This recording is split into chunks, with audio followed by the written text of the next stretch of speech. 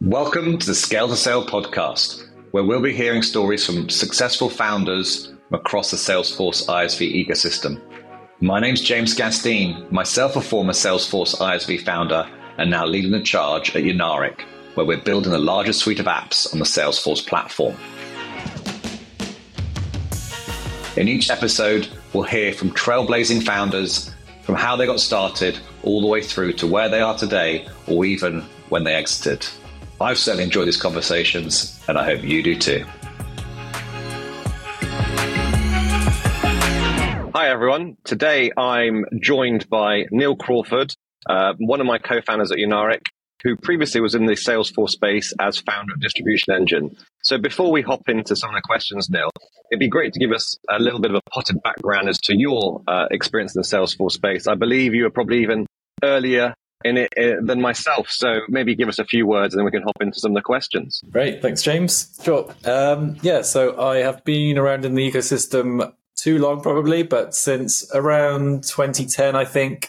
I've come from a technical background. I was working at various places, including the likes of IBM, where I was doing kind of enterprise Java projects.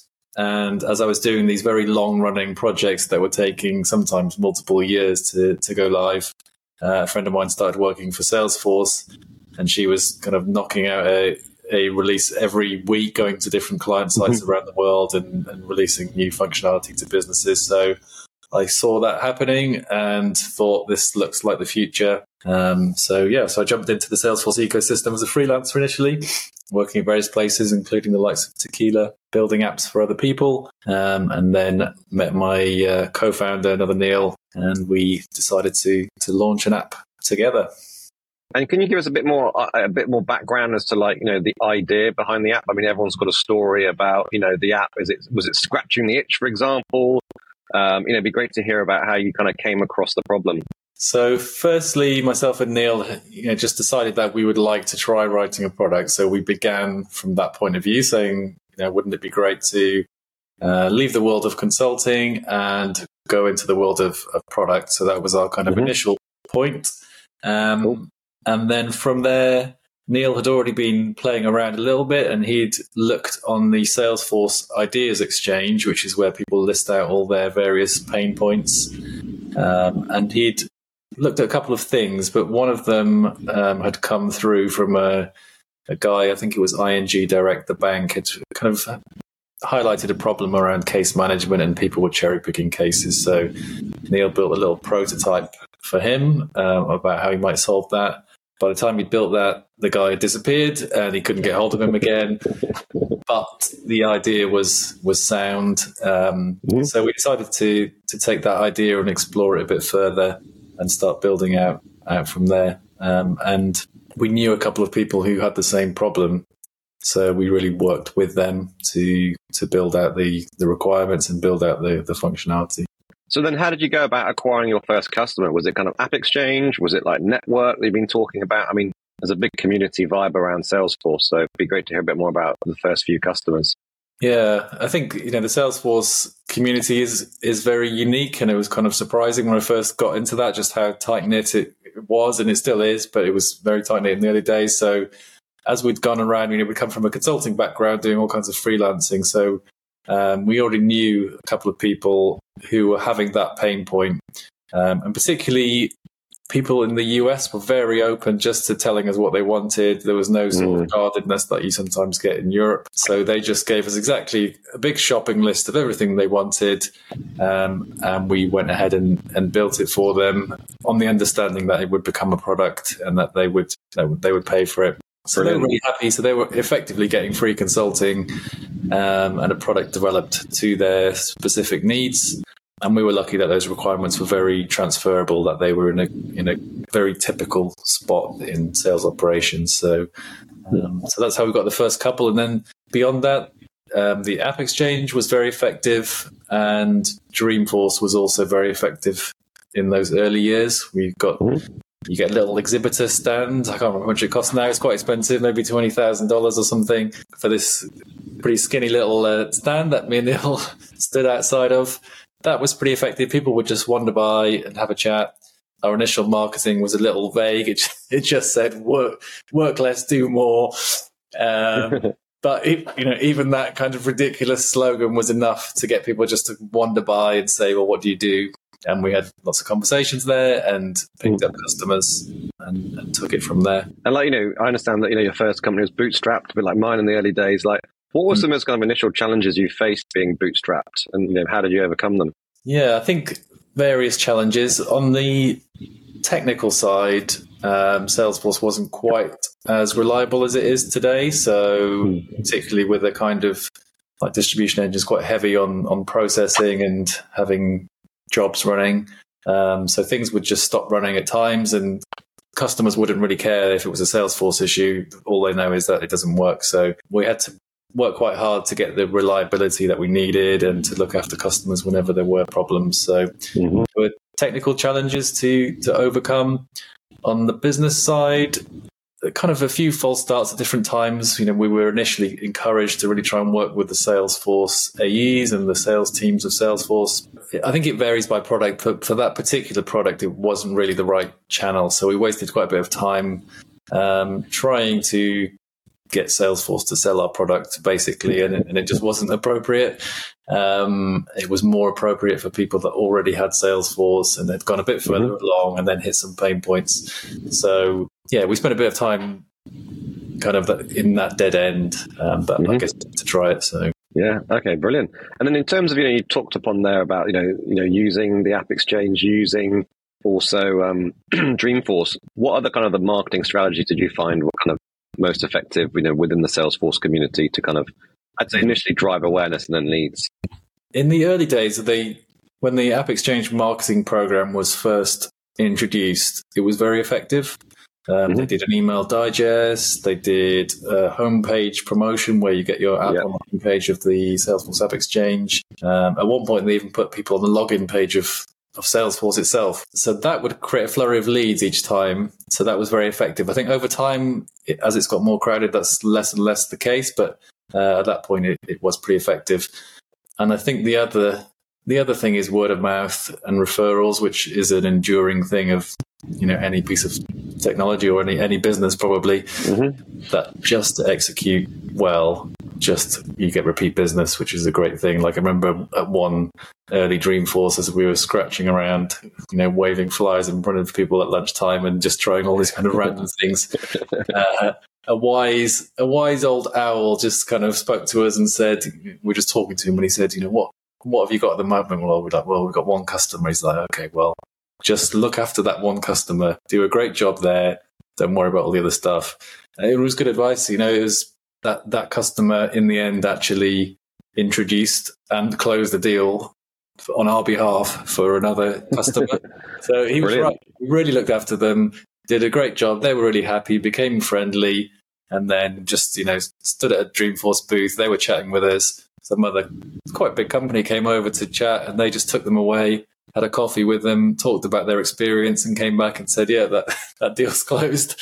So fantastic. Brilliant. And we even had customers appearing on our booth from time to time because we didn't have enough people to man the booth. So we'd sometimes get customers to do it, which prospects love. They're like, oh, look, this customers love it so much that they're happy to stand on the booth and do booth duty.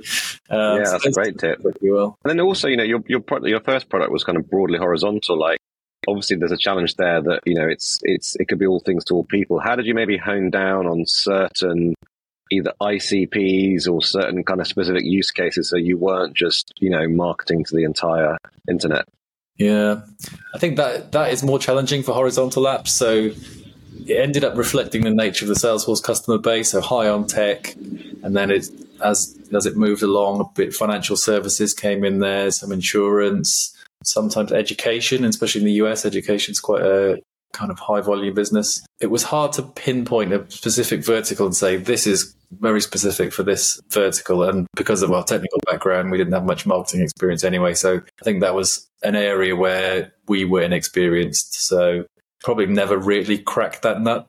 And it kind of remained somewhat horizontal. Now, if you think about some of the kind of the pearls of wisdom, what were some of the kind of unexpected hurdles during your journey and kind of what lessons did you learn through them? I suppose everyone's founder journey is always going to have different challenges. There's probably themes in there, but I think unexpected things, recruitment was more difficult than I thought it would be. I suppose I hadn't really thought about it at all, but trying to get the right people with the right skill set, with the right sort of culture, with the right motivations in the right part of the world for the right salary. It's quite difficult to get right. To build a team is pretty challenging, and have them gel with each other and they work well with you. So I think particularly as a technical founder, that idea of building a team, it just requires experience. I'm not sure there's any shortcut to that, to sort of learn what sorts of people are out there. And it varies by phase as well, that in the early stages you need more generalists, and then later on you need more specialists. So that part, we had a few false starts around recruiting the right sorts of people. So that was a kind of education. I think even, as a founder, you kind of learn a lot about yourself as well. It's, you don't always know if you've gone from doing a particular role, whether it's technical or anything else, and then you go into this founder role where you're kind of doing everything. I'd never done sales before. You kind of learn what you're going to enjoy or what you find difficult. You learn a lot about yourself, and what parts you might want to do and what parts you might want to try and get somebody else to help with. Yeah, totally. I mean, I think the hiring thing is also very tricky. And I think, our first businesses, I think we were remote probably before COVID kicked in. So I had developers in Poland, customers in the US. And that was always quite tricky then to kind of manage it, because there were probably certain members of the team who you could put in front of customers, certain members of the team where you probably couldn't. Yeah. And it was just kind of managing that interaction and then time zones, which was, I think, quite tricky, especially as you're building a team and you've got, contractors, consultants, full-timers, founders, and just trying to manage those types of dynamics as well as the kind of the cultural ones. So, it is tricky. I don't think anyone gets it right. And I think especially if, a lot of folks I know who start their own business didn't really have any management experience. So they've kind of walked into this and they're kind of learning by doing, which is often the best way. But, you do break a few eggs. I suppose, thinking back towards the early days, now that you've kind of gone through the journey, like, what would you maybe have done differently in the early stages of your startup? I mean, it's always hindsight's easy to kind of look back and say what you do differently. I think if I knew then what I knew now, which is obviously impossible, but I think I would try and go more quickly and try and hire more quickly and try and hire the right people. If I had more awareness about my skill set versus what a business would need, I think I would have brought in a more commercial person earlier, which we did try to do. It's hard to find the right people, especially when you're not experienced in that area. You kind of have this vague idea of what a salesy person might look like. I think in the very early days, I thought anybody wearing a shiny suit must be really good at sales. And then as I went on, I realized that's not what a good salesperson looks like. A good salesperson is just tenacious and diligent. They're actually quite detail focused. It's not this sort of second-hand car salesman charisma stuff. It's just, the perseverance to get things done. But yeah, I think to have a commercial person would have been really, really helpful, and maybe to go a little faster. But I think on the sales side, I think it's tricky because customers will buy from founders, the early stages, that just kind of charisma, the enthusiasm, the passion, doing what it takes to get it over the line. Yeah. It's quite hard to hire for, because again, they're not going to be the founder. They're not going to have maybe that relationship with the customer where you've bought them drinks at Dreamforce. So that is a tricky bit to try and then hire employees who then will never be founders, and the customers probably see them as, employees. And we'll probably, treat them slightly differently. So, that's totally tricky. And then if you think about if you think about the future, like thinking around how do you envision the future of Salesforce apps? And, how do you see that kind of panning out? I think probably when we started out, there's probably in the hundreds. There's now around kind of 4,000 apps. Like, what's your view of the future of, Salesforce App Exchange and the ISV program? I think they'll continue to get more and more apps. So I think that process will keep going.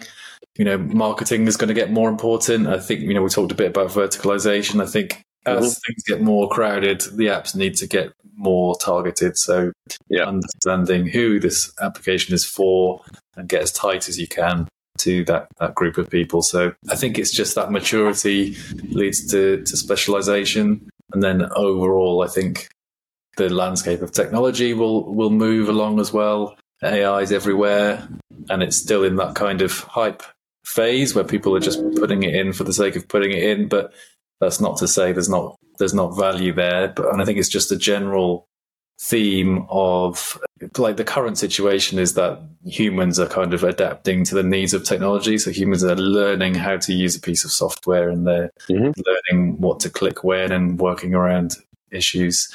But more and more, the technology is going to need to adapt to meet the needs of the humans. So the humans can just talk to it and ask what they want without having necessarily to learn it. So that user experience, I think, will keep getting better and better.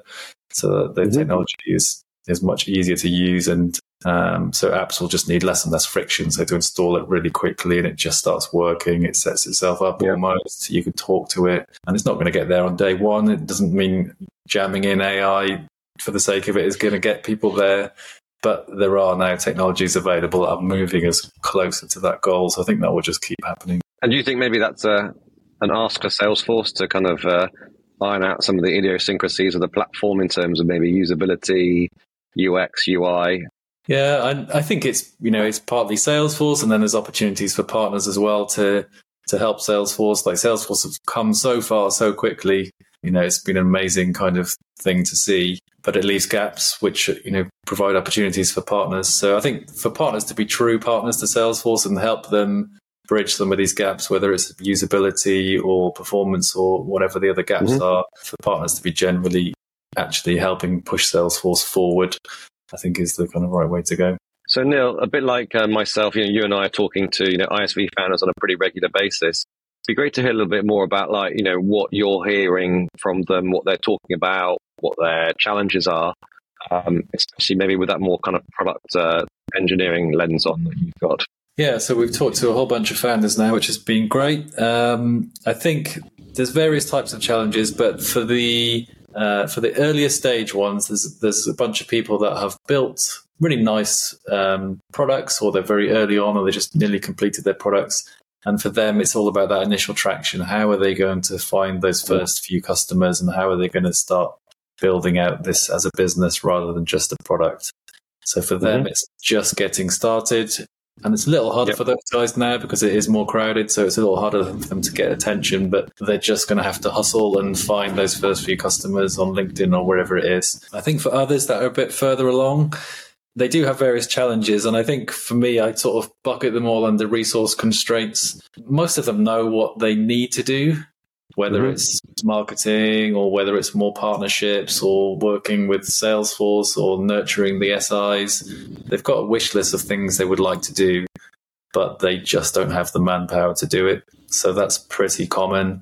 And that's part of the reason really why we're building Unaric now, is to help those kinds of founders have those resources so that we can build those in a shared way, that a whole bunch of people can work together and have the capacity to do those things, whether it is marketing or partner enablement or whatever else it might be. But it's just hard as a bootstrapped company. There's no way you can do everything, and some of those things just need a lot of legwork to do them well. Yeah, I mean, I think one of the things I see sometimes is that AppExchange may have been very successful, founders for a number of years, and then through the number of apps hitting the AppExchange, plus some of the changes to the algorithm and the paid programs, all of a sudden the leads coming through, either the quality's gone down, the numbers gone down, or both.